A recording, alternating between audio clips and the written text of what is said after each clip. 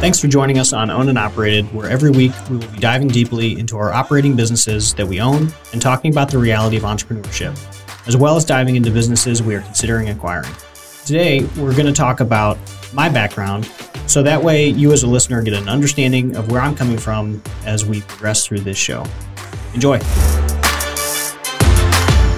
All right, welcome back to Owned and Operated. And this is the second part of a two-part intro where we're just giving the origin story of Brandon and myself. That way, as the show continues, you can really understand the perspective that we're coming from and understand our past. So part two of this is actually going to be John and his background story.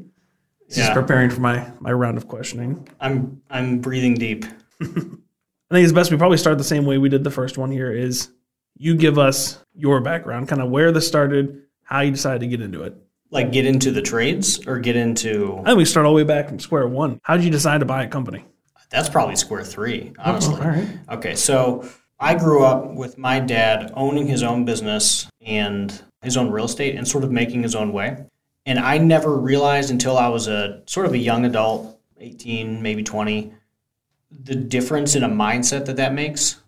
My then girlfriend, now wife, Bridget, both of her parents were corporate America, big-ass companies. And just the difference between her siblings, it's not bad or good, it's just different, but the difference between her siblings and their level of desire or level of interest in entrepreneurial pursuits, it's non-existent. Whereas in my family, they saw my dad owning his own company. They saw my dad owning his own real estate. So almost every adult in my family works for themselves at this point. My oldest sister, self-employed. My oldest brother, self-employed. Next oldest sister is a real estate agent and planning on buying and owning companies. And I obviously buy and own companies. So you got a whole family of entrepreneurs. Yeah, it's kind of weird. And I think it's your perspective. It's your upbringing. So our perspective was seeing that. And if my perspective had been different, then I probably would not be doing this. Where did this whole story start then? So you got the background. The whole family's entrepreneurs. It's kind of inevitable that you're going to do something. At what point did you say, hey, I want to get into my dad's business and start owning? Well, my whole life I had fought against it. And when I first went to college, I went to college for graphic design. Even then, I knew I was going to work for myself. I'm going to get out, I'm going to work for somebody for a couple years, and then I'll start my own graphic design firm. So there was never a question where it's going to end. As far as the family business, I grew up working in it. I started at 10. I was going into 5th grade. It was the first summer I worked for my dad. I think I got $5 a day. It was such bullshit. I got to look back. It's got to be illegal. And I think my first job was literally he dumped me off on one of his real estate projects and told me to move a pile of bricks. That was my first memory of working. And then I would help him flip empty apartment units. And then it slowly turned into painting them. Then it turned into helping the guys on the trucks. And back then, the real estate and the plumbing company were the same company. He ran probably 100 multifamily units inside the corporation that also housed the plumbing, which was kind of interesting. So were your siblings ever involved as you were in this? My memory is that they were not as involved. A few of the other ones worked summers. Like my sister Ann and I painted this one building, and it took an entire 3 months to do. I think other ones kind of filed in the office or took out trash. My older brother worked in the field a little bit as a helper, but it was an attitude thing, so it just couldn't continue. I was really the only one that kept going, and it wasn't because I loved it.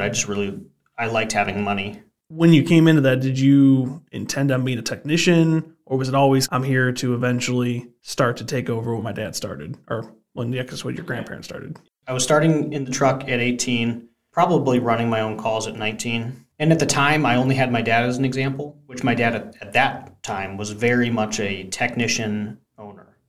Go out on jobs, still fix stuff, also do the quoting, also run the business. So that being my example, that's what I thought it looked like. So I was sort of steering towards that direction for the first couple of years. At 20 or 21, I got a really deep fascination with personal finance and just how money worked and how investing worked. Before that, I really didn't know it or understand it. So I started looking into it and realized I think I need to go back to school, but this time for accounting, because it just seems like I just knew a lot of wealthy people that were accountants. My dad, as an example, he owned real estate. He owned a company. He was doing a lot of interesting things, and his degree was accounting. I knew a guy who's a customer of ours, and they have like 50 McDonald's. He was an accountant. He bought them. His son's an accountant. His son's now the CEO. I can probably think of like 10 more examples of accountants being small business owners that were able to drive substantial wealth in their life. So I went back to school. It was sometime during the school, I don't remember exactly when. The conversations about me buying in started to become serious, and I was maybe 23. And I was like, okay, I can see the future here. There was a lot of other stuff in there, like we almost got bought out twice, and I would have like joined their organization on the executive side. And the end result is I ended up with it, and I'm grateful that was the path. So when did that transition? So you had a turbulent college path. Where did that play in? How did that fit into this whole thing? You came in and out of it. The company purchase was there. You switched from one degree into accounting to better position yourself for that. How did that all factor into this? What was really going on was I was 21. I had this deep fascination with finance and investing, and I was turning wrenches during the day. And I felt trapped in my own skin. I didn't like where I was going, and I didn't want to be a technician for the rest of my life. I didn't feel like it was a good use of my strengths and my brain. So I first went back to school in accounting as what I thought was a way to get out of the business. It was kind of scary at that time because I was, 21, 22. My only experience was turning wrenches, and at that time I was kind of service managing, but like looking back, doing it very badly.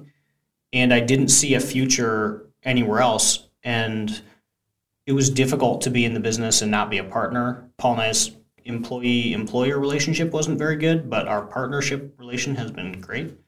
So it felt like the right move at the time to get out of the business. So the accounting degree was going to be that way. So I was going to go get an accounting degree, and I was going to go make my way as an employee somewhere else in the meantime. And only towards the tail end of that program, which was like 2.5 years is how much time I spent in school, did it turn into, well, maybe there's a real opportunity here, and maybe I don't have to go, maybe I can buy in. How I started going and how I ended were like very different mindsets with where I was at. So you got through college, you got the accounting knowledge, you started getting into purchasing the first portion of the company, right? It was a two-stage process. Mm-hmm. Where was your mindset in all this? Your dad, he's stepping out, or at least stepping down from an ownership position, bringing you in as a partner. How did all that play out, family-based business? It was weird. I think I've talked about it elsewhere. One, it's weird as a family-based business because I have 6 siblings, so anything that we did in this transaction, everyone had to be on the same page about, because I didn't want to have a brawl on my parents' deathbed. I still don't, over someone thinking I got a sweetheart deal on the company or just bad blood for whatever reason. We had a proper valuation done. It probably took a year or a year and a half of lunch every week. It was every Wednesday at the Akron Family Restaurant. We would go and eat lunch for an hour, and we would talk about how the transaction goes, how that first half goes, how to do it, where to get the money, just all the details. Yeah, it took about a year and a half to finalize. We started when I was 23, finishing up what I was going to do in accounting, and then we finished it at 25. But yeah, it was a lot of ups and downs because I don't think my dad at the time was ready to go. So it was kind of like, is it going to happen? Is it not going to happen? And I think when it finally happened, October of 2016, it was like, holy smokes, I think that just happened. It was hard to believe. Now you're part owner of the company. You had not been previously in a management position, correct? I had been in a service manager position for about a year by the time I was a part owner. I think I started late 2015. So you jump in now. What's the big thing you did? I'm assuming you probably had some great underlying ideas that you wanted to implement the second you got in. So what did you do right when you started? The very first thing I did, it was February 2016. I sat the whole company down for what I then called State of the Wilson. It was change management. So here's what's going to happen over the next 12 months. Here's what to expect. Here's when to expect it. So we switched over to flat rate pricing at that time. We were moving to cloud-based from paper. We added a price book. We added incentive comp. It was a lot. In that very first year, we did a bunch of changes. Did you have any turnover from that? No, none meaningful. I think we had like helpers leave. But at the time, the company was so small. And I think the other guys were like probably asking for those changes. They're like, hey, can we go flat rate? Seems like it'd be easier. right? And can we not be on paper? We were on paper until almost 2017. That was 3 years ago or 4 years ago. That's crazy. Yeah. That was real. And I kind of forget about it now. Don't think we never go back. Never going back. Yeah, never going back. But yeah, so I laid out the plan. I'm sure I could even find it. It was in Google Docs. I think we even switched us over to Google, like the G Suite in that year, and rebuilt our website. And it was a whole thing. We really doubled down on the technology of the company in that first year. I did most of it wrong, and most of the decisions were like the flat rate system was bad. The cloud-based system was bad. Did you ever try building your own flat rate system at first? No. So we're on the current one that we're on. That was our 5th one since 2016. So the first one we were on was CS2. The second one was Profit Rhino. Third one was bracket pricing. That one we built our own. And the fourth one was a $50 book I bought off Amazon, I think. And what did you walk into? What was it when you... I actually don't remember. To be honest, we jumped in. The first thing we did is I was SGI from day one implementation, so I don't even think I really paid attention at the time to it. It was just going to change it. Yeah, I don't remember. I don't have any recollection of what it was at that time. Yeah, that was a blur. Yeah, it was SGI straight off. For sure. So we went through a bunch. And cloud-based too, when we first started, we were using QuickBooks Online, so everyone had access to QuickBooks Online through the iPad. So they would make their invoice right there on the iPad. They'd accept signatures. And it was made for it, but things got confusing because people had direct access to QuickBooks. And we switched to ServiceTitan, I think, in late 2017. So when did part 2 happen of the acquisition? 2019. 2019, okay. Yeah, halfway through. So did R&R happen pre or post? I don't really think very often, ever, on my career before R&R because it was so, not meaningless. I was very in the business. I was service managing. I was firefighting. Half the time still out there doing repairs. So that was 2016, 2017, going into 18. In 2017, I was like, we need to grow because I don't want to be doing this. I don't want to be firefighting. I don't want to be this far into the day-to-day. We were growing so little despite making good changes. I think we grew 30%. It was 40% in 2016 because I had been able to enact some changes. And then 2017, we grew like 1%. So it was like, what's happening? And what was happening was I was out of bandwidth and Paul was out of bandwidth. So that was the last low growth year that we've had. I started sending out letters to other contractors. R&R, we had a conversation with them in the years past, and the owner was finally ready to go. Really, that deal is what took my career from like a 3 to a 9 because I finally got to step back and take an executive view of the company, not be in the day-to-day, just sort of lead the company instead of, pushing it or prodding it along. I hardly ever think of pre-R&R. And R&R's transaction was February 19th, 2018. So could you give a little insight into what happened? So you purchased R&R and you were able to step back. How did the operations continue? Who took over? Yeah. How did that all go down? To me, that was the funnest part. I had 2 companies. One had 10 employees and one had 14. So Wilson had 14. I got to sit there and figure out how they were going to go together, meld org charts, figure out the entire concept. It was fun to strategize. That's when I was like, holy crap, acquisitions are fun. Stressful, but fun. So what I did was I took a step back and I created a leadership team, which at the time we had no managers and R&R had 1 manager.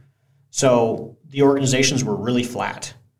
So that was a big adjustment that February, going from everyone had direct access to an owner to now there's middle managers. And at first I created 6, which was too many in hindsight. Having never done this, I think I just assigned management positions. And I had a business coach that was sort of helping me through the process. And he helped me with the org chart. And that's what we came up with. So you stepped back. Did everything go smooth? Did everything go the way you expected it? Or how did that go, those first, say, 6 months into the acquisition? So I stepped back and Ken was their service manager. He took over as our salesperson. Paul was in charge of HVAC and Lynn was in charge of plumbing. Paul was my dad and Lynn was the former owner of R&R. So if there were issues, a lot of them they tried to deal with themselves. Overall, I would not say it went smooth at all. I think that there were leadership problems. It took me too long to recognize. As essentially a new CEO at that point, I didn't understand the leadership problems, and I thought that you could nice guy your way through them instead of be transparent and hold managers accountable. So it was a lot of leadership failures on my part. How long do you think it took you to recognize those? A year. And then there was a lot of issues that came from that lack of leadership I thought the people were good, and I thought the talent was good that was running the organization. And I thought I had people in the right seats, and I didn't devote much more thought to it. I didn't think critically on, well, are they in the right seats? It was more like, well, that they're in that job, and that means they're going to die there. I don't know. That's just how my dad ran the company. So now it's like, okay, this manager is not doing what they should be doing. And what do we do now? I thought you just sort of like coached and talked, and I never knew how to go that extra mile to say, hey, maybe this isn't a fit. Probably a year and a half of problems, communication problems and growth problems. We still grew as a company, but not as much as we could have. So for some foreshadowing, those lessons, you learned them in the one time, or did it take a few times to learn that lesson? Oh, yeah. I mean, everything takes me multiple times. Maybe it used to. I think a lot of stuff I can learn now, but it's also because I have the time to like sit back and reflect on what happened wrong. And now there's like guiding principles like, oh, I've seen this story before. I know what happened last time. I don't need to do it again. So since it's just the general background, we'll fast forward a little bit, right? So you had the acquisition of R&R. Yep. You started learning all those lessons. Yep.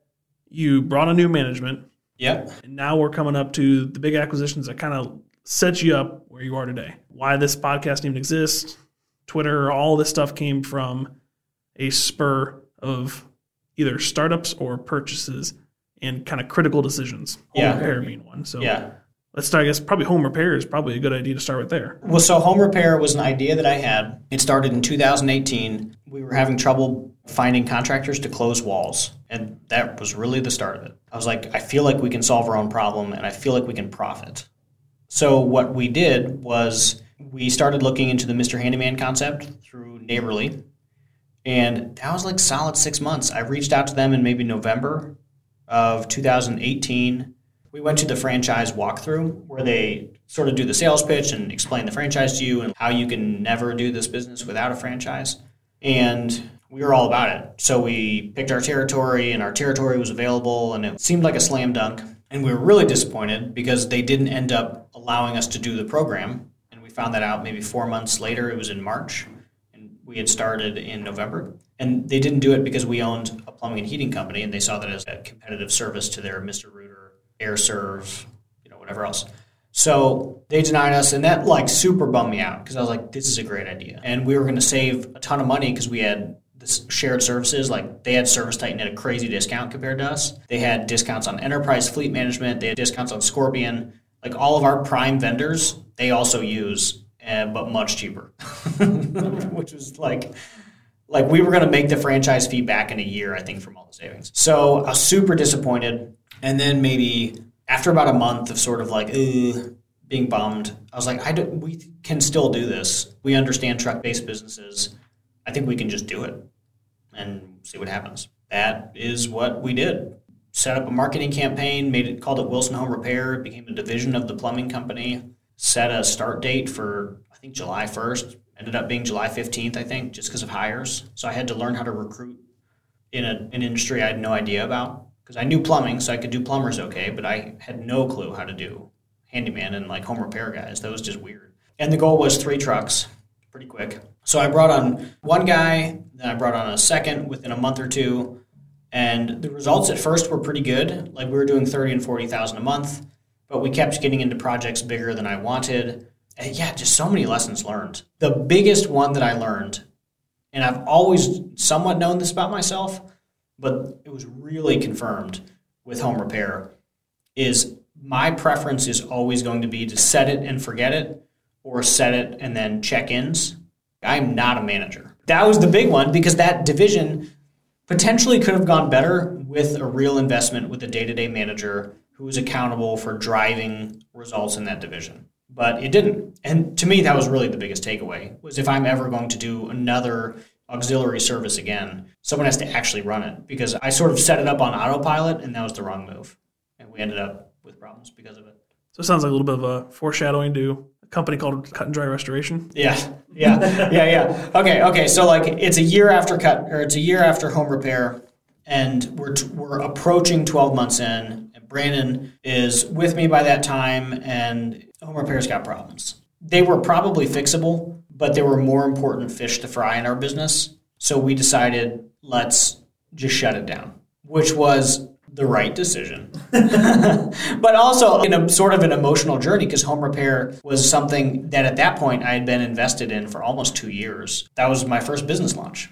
So it was kind of interesting to kill it a year after I launched it and a year and a half after really getting invested into the idea. But it was the right move. But then we saw an opportunity in the damage remediation space. Some talent became available because of COVID layoffs and bankruptcies. And we're like, let's jump in here. And the biggest lessons I learned from home repair, I took them right into Cut and Dry. I started the business with an operator. I got into a business that I felt like could still generate a ton of cross lead flow from the plumbing company. I have like a whole 5-page document of lessons learned from home repair. And I tried to solve most of them with Cut and Dry, which is funny because even after launching Cut and Dry, maybe 2 months in, I learned a lot of lessons there. And then we relaunched the Cleveland location and I put all those lessons right into that. So I think it's like, not to be a guru, we've allowed our mistakes to sort of happen, fail forward, and then we've allowed that knowledge to compound.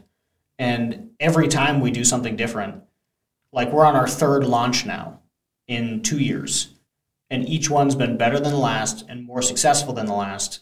And it's just compounding, and I'm looking forward to the 4th because I'm sure from the 3rd, I feel like I have insights from relaunching Cleveland. So what's next? Well, what is next then? A big acquisition. Yeah, I don't know what's next. I think that launching businesses is fun. I'm like a couple launches deep now, and I'm just like, I just want to go buy something big. And then probably I'll get bored, and then it'll be like, let's launch something. We're up to current, right?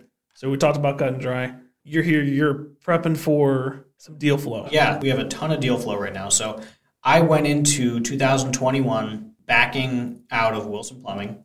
Brandon here is running that company. Holly runs Cut and Dry. We have property management for our real estate, and that's the portfolio. So I stepped back into our holding company and said it's time to focus sort of from a corporate level viewpoint and really focus on building the business while other people run the business. Since December, I've been working on generating as much lead flow as possible for businesses inside our existing space, plumbing, HVAC, landscaping, and water treatment. The deal flow has been going really well, like probably too well. I think when this episode airs, I'm going to be in Hell Week, which is next week. At this point, I have 7 site visits all over Northeast Ohio. Like I'm going to 7 different companies. In 1 week? Yeah. And then I also have, I think, 5 seller calls. It's going to be kind of chaos. The last 2 months, basically, all of January, February, and about half of December has just been generating as much lead flow as possible. I've been doing organic. I've been doing Twitter. I mean, we're doing this podcast for basically the same reason. Like, I think that we can generate lead flow from it. People knowing, hey, we buy home service businesses. So we're just doubling down across the board to keep constant lead flow coming for opportunities. And it's been working. It has. And probably too much. Normally I'm pretty contained, but I've had to take some deep breaths this week. But I mean, it's been fun. Like when I first started, it felt like pushing a boulder up a mountain. I was sort of getting progress, but not like getting the deal flow I thought we needed. And I settled into having conversations with businesses that just aren't a fit because I didn't think the deal flow was going to come. So I thought I was going to have to settle into some sort of hybrid thing. But now that the deal flow is there, I've been able to really just focus on some really great companies. And there's like 3 or 4 great companies that I'm just super pumped about. If anybody knows me, I got to have something to take away from the entire conversation. So of the lead up to this point, what is the biggest mistake that's been made or the biggest lesson learned out of the acquisitions, the startups, the whole nine? The biggest lesson learned was where people fit. And it started with me because for the first 3 years, really 4 years, I was the person that didn't fit. And I kept putting myself into positions that I wouldn't succeed in, like day-to-day operator, startup guy. I just didn't understand my strengths very well. More importantly, I didn't understand my weaknesses very well. Like, hey, I'm not good at this. Because I thought I was. I thought I would be good at it, but I'm not at all. And once I learned that about myself, I was able to really start identifying the same strengths and weaknesses in other people and place the right people in the right seats. So over the past year and a half, the focus has been who's running what and are they the right person to be doing it? And that's across the whole platform. I've made a lot of mistakes in placing other people, But for the most part, I think we've learned a lot, and we have a really good team now, and I'm doing the right thing inside the organization. Well, I think it's going to be interesting to see how all of this plays into the next several months. Or next week. Hell week. All right. Thanks for listening to Owned and Operated. Tune in next week where we talk about probably Hell Week.